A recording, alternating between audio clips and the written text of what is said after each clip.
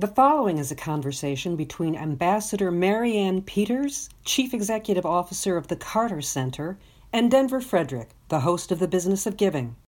The Carter Center is guided by a commitment to human rights and the alleviation of human suffering. The center seeks to prevent and resolve conflicts, enhance freedom and democracy, and improve health.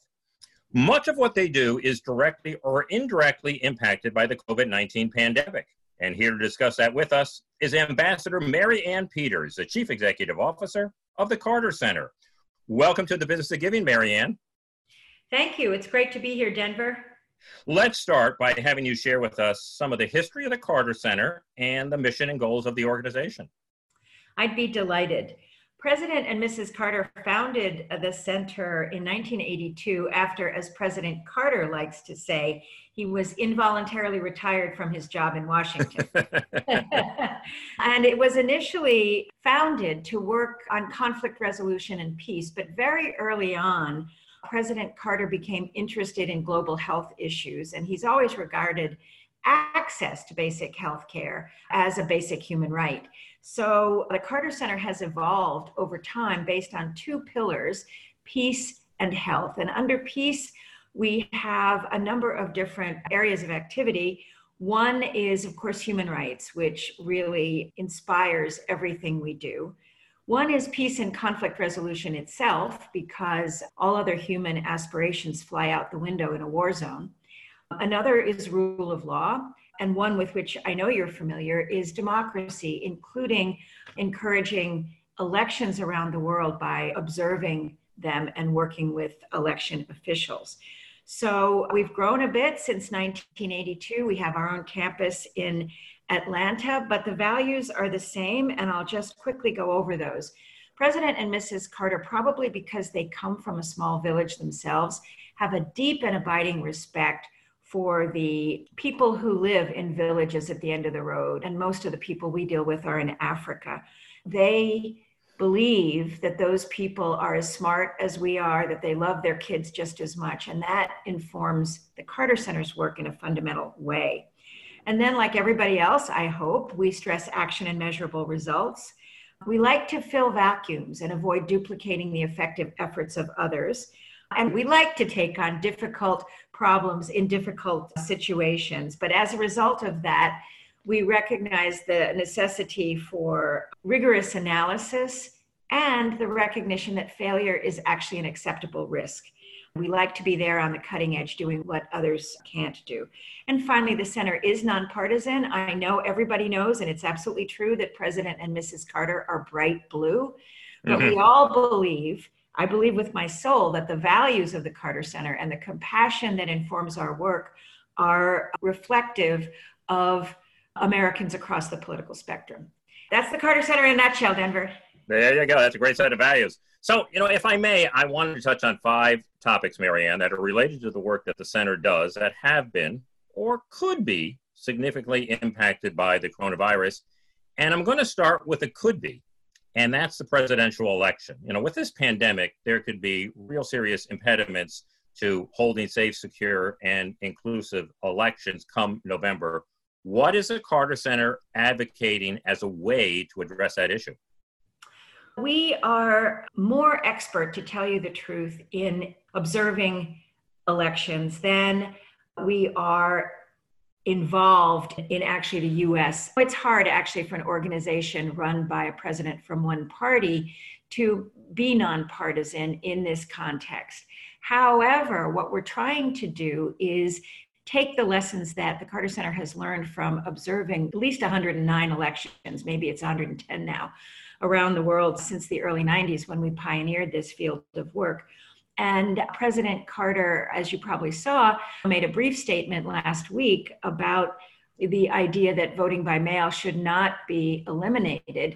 The risks that can be associated with it were mentioned in a bipartisan report he and former Secretary of State Jim Baker did about 15 years ago.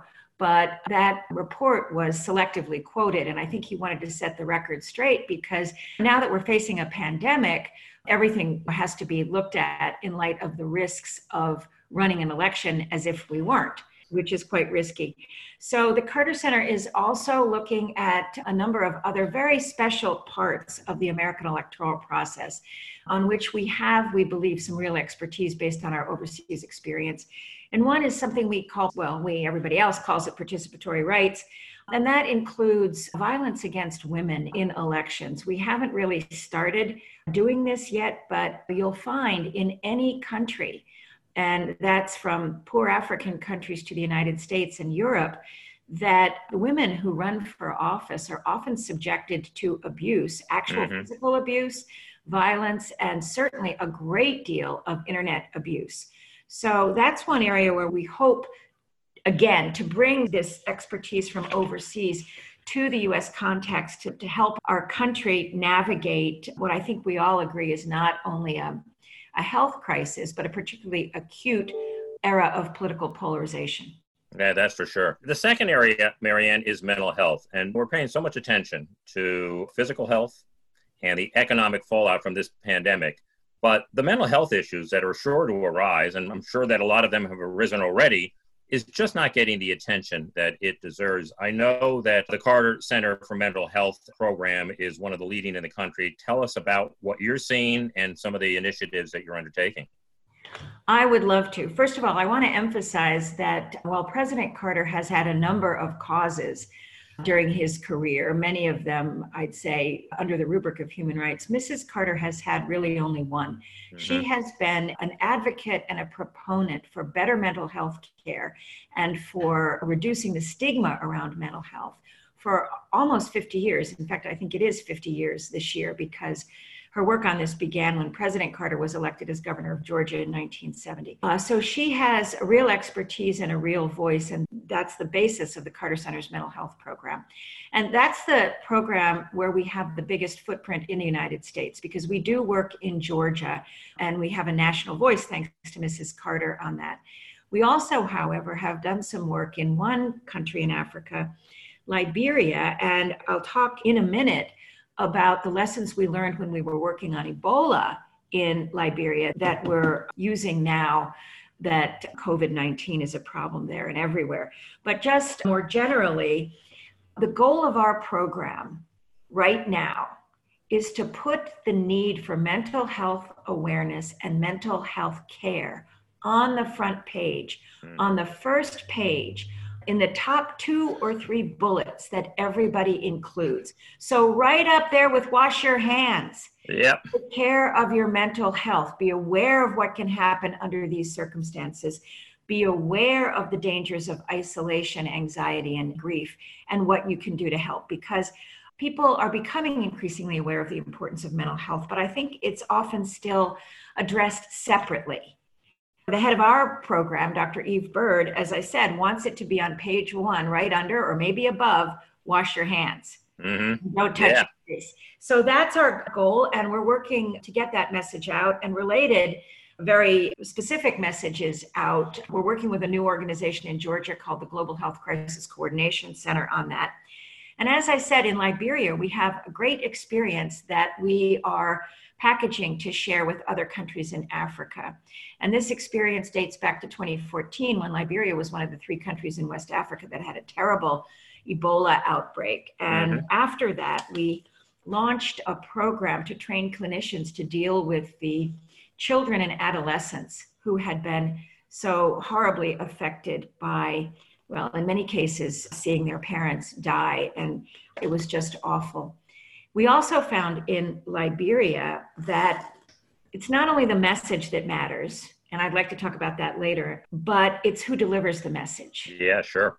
Yeah, early on in Ebola, many of the people in rural areas did not believe that they could get Ebola from following traditional burial practices.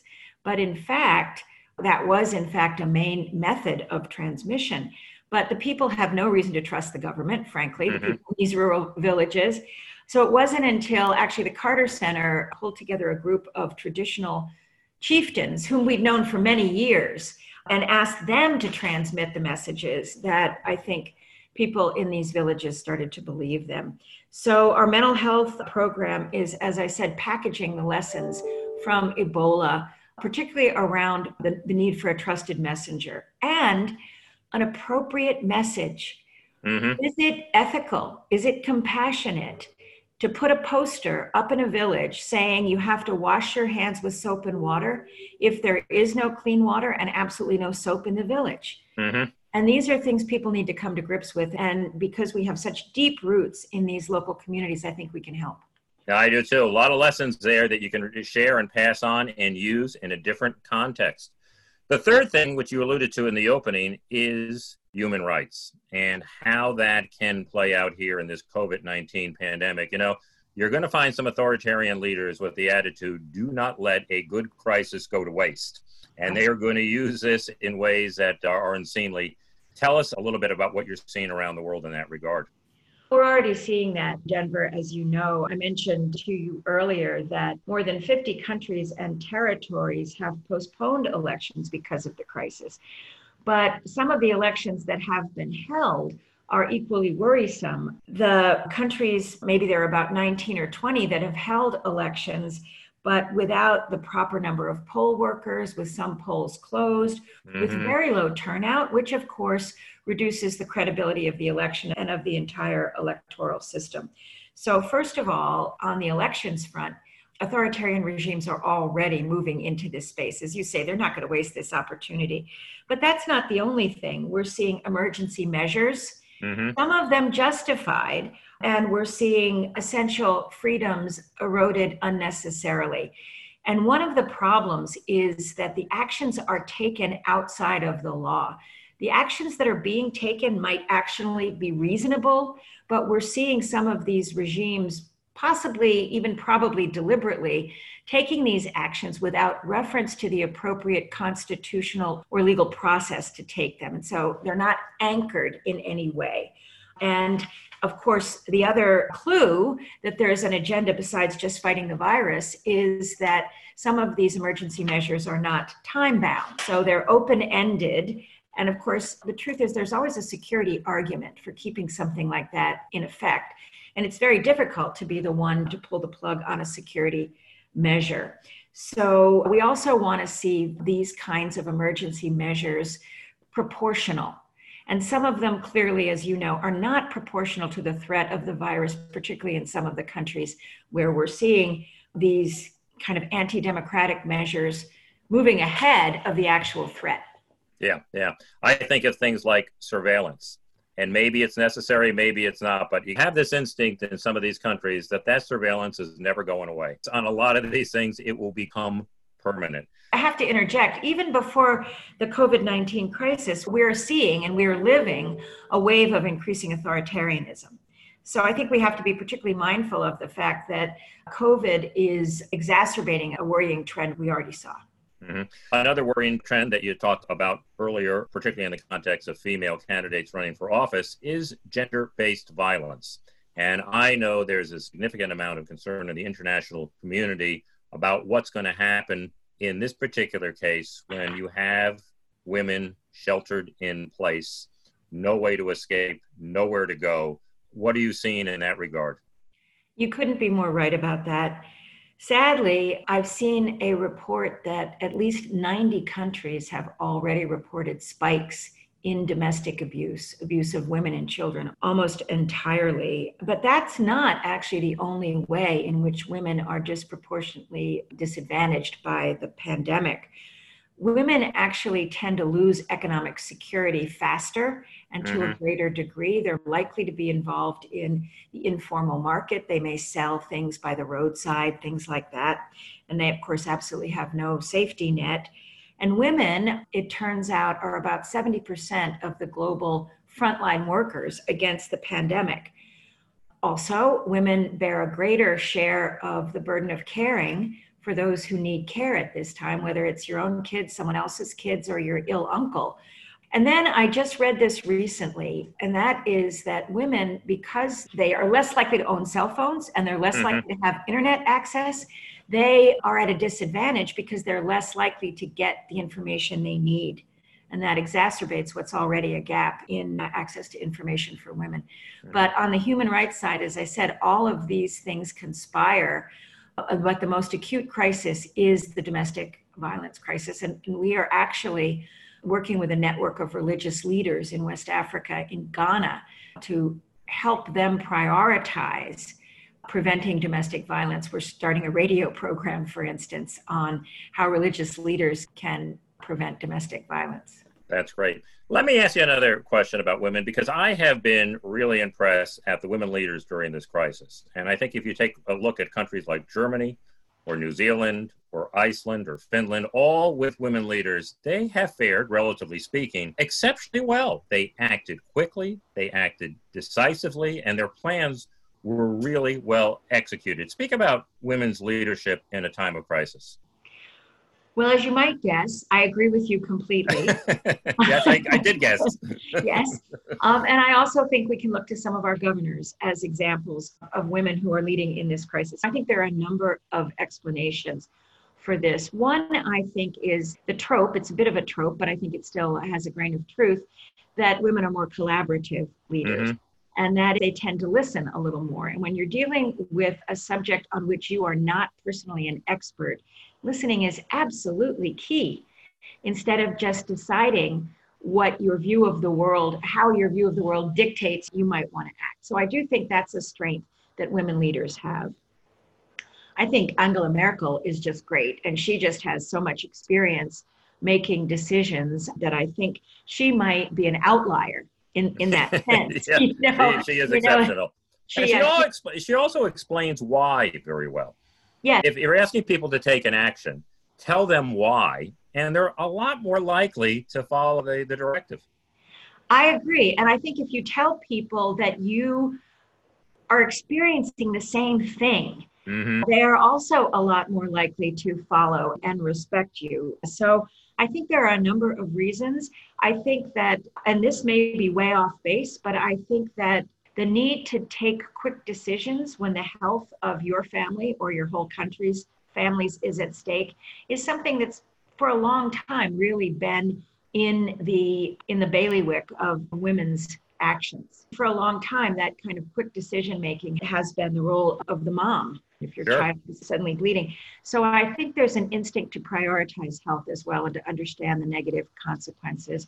But as I said, I think it really gets down to listening and then being unafraid to take the quick action that you would take if your child were bleeding. Absolutely. Men sometimes tend to be overconfident and don't need that advice, and women seek it. And you're right. If I scrape my knee at school, I'm calling mom. Yeah. That's what I mean, it's automatically. So with 100% of everybody's attention on COVID-19, boy, there are a lot of other issues that are just not getting any attention now. Issues that were at the top of everyone's list 2-3 months ago. Is there anything else that you would include in that bucket that the Carter Center is working on right now that you're trying to keep an eye on and focus your energies on in addition to this pandemic? There are some things, but I'd also like to add one aspect of the pandemic that we are focused on, and it's relevant to our mission and values that I described earlier, and that is the perhaps unanticipated corollary impacts of the measures necessary to contain coronavirus. Mm-hmm. A great example is malaria. The International Malaria Day was April 25th. If you worked where I work, you'd know that was a very big deal. Yeah.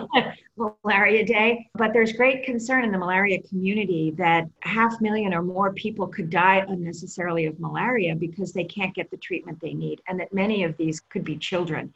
So one of the things we're looking at is whether we might be able to step in to repurpose some of our quite extensive networks and logistical supply chains to provide some help to interventions on malaria should countries reach the point where they are not able to continue to provide that care. But I think the numbers are staggering, and malaria is always ready to rear its ugly head. So no question. So that's one thing I wanted to raise. And you mentioned earlier mental health. Of course, there are liable to be deaths related to mental illness as well from the stress of this disease.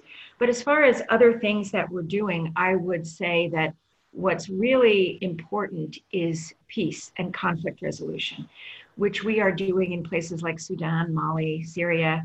As I said, we like difficult problems and we tend to stick with them. Exactly. But it's very difficult to fight a microbe when you can't get where you need to go because there are people with guns who are going to shoot you. You can't do contact tracing. We saw this in the Eastern Congo during the Ebola outbreak there, which has since tapered off much too long. And the reason, in my view, is because it's a war zone and it's very, very difficult to fight a disease in a war zone. So I think the importance of conflict resolution should be highlighted in terms of being able to fight a comprehensive fight against the virus. Yeah, I think you're right. And it's pretty much along the lines of those authoritarian leaders you spoke of a moment ago. When the world is looking elsewhere, what a perfect time to take advantage under the radar and do things that the world would be outraged by otherwise, but no one's looking. And that is always the case. Absolutely. Absolutely. I couldn't agree more. So what have you found, Marianne, to be the keys to being an effective leader in a crisis? I would say that listening is absolutely critical because you need more ideas in a crisis. I would also say that you have to earn trust to be ready to lead in a crisis. I have a friend who's a futurist who recently said that for most of her career, the quality in shortest supply was time. With the highest demand and the lowest, actually limited supply, was time. Mm-hmm. But that she believes that it's now trust that is the luxury good par excellence, because we are seeing how important trust is, and we're feeling acutely the lack of trust in our institutions and in our leaders all around the world and here as well. So I would say that becoming a trusted voice before you need to be trusted is one of the other things you need besides listening. And then I think that you need empathy. You have to put yourself in other people's shoes. It's been a while since I had kids at home, but some people are trying to work from home and educate their kids and give them lunch and everything else. And that can turn into an awfully long day. And the final thing I would say is, you know what? There are people who are dealing every day with life and death issues, and some of the ones we deal with are, but not all of them. And therefore, I think it's important to prioritize the well-being of your people and to be seen to do that. Mm-hmm. Finally, Marianne, traumatic events like this, boy, do they present an endless series of challenges, but they also provide opportunities for societies to evolve and reset. What opportunities do you see as you look out toward the future? Since joining the Carter Center, I've become a real advocate for global public health. And I'm a real fan of this band of zealots who are, in fact, the global public health experts. Anthony Fauci is one, but I'm privileged to work with others. And they are really wonderful people who work from the heart. And as I said, zealots in the best sense. One of the things that has been on their minds for many years goes by the name of health system strengthening, and that's providing basic health care all around the world. Now, clearly, there is a self-interest there as well. Let's be honest. This is one of those cases where what's good and ethical is also smart for us, and we can call it forward defense. We can call it whatever we want.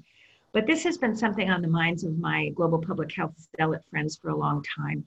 And I think we should take this opportunity to get serious about what's known as HHS, health system strengthening, because it will provide two bulwarks against the next pandemic. One is a healthier world population, so better able to withstand whatever may come. And the second, of course, is early warning for them and for us. So I would say that health system strengthening, which has been on the global public health agenda for a long time, should be on everybody's agenda. And then, of course, I believe deeply in empowering women and girls. And I also think that the time for integrating mental health fully in the rest of our health has come. And that will be another so-called silver lining. Absolutely. I can't understand when people go to the doctor, they're not being asked about it. It doesn't make any sense. It does not. Absolutely. Well, I know how terribly busy you are, Marianne, and I just want to let you know how grateful I am to you for making the time to share this information and these insights with us. It was a real delight. Thanks so much. Thank you, Denver. My pleasure.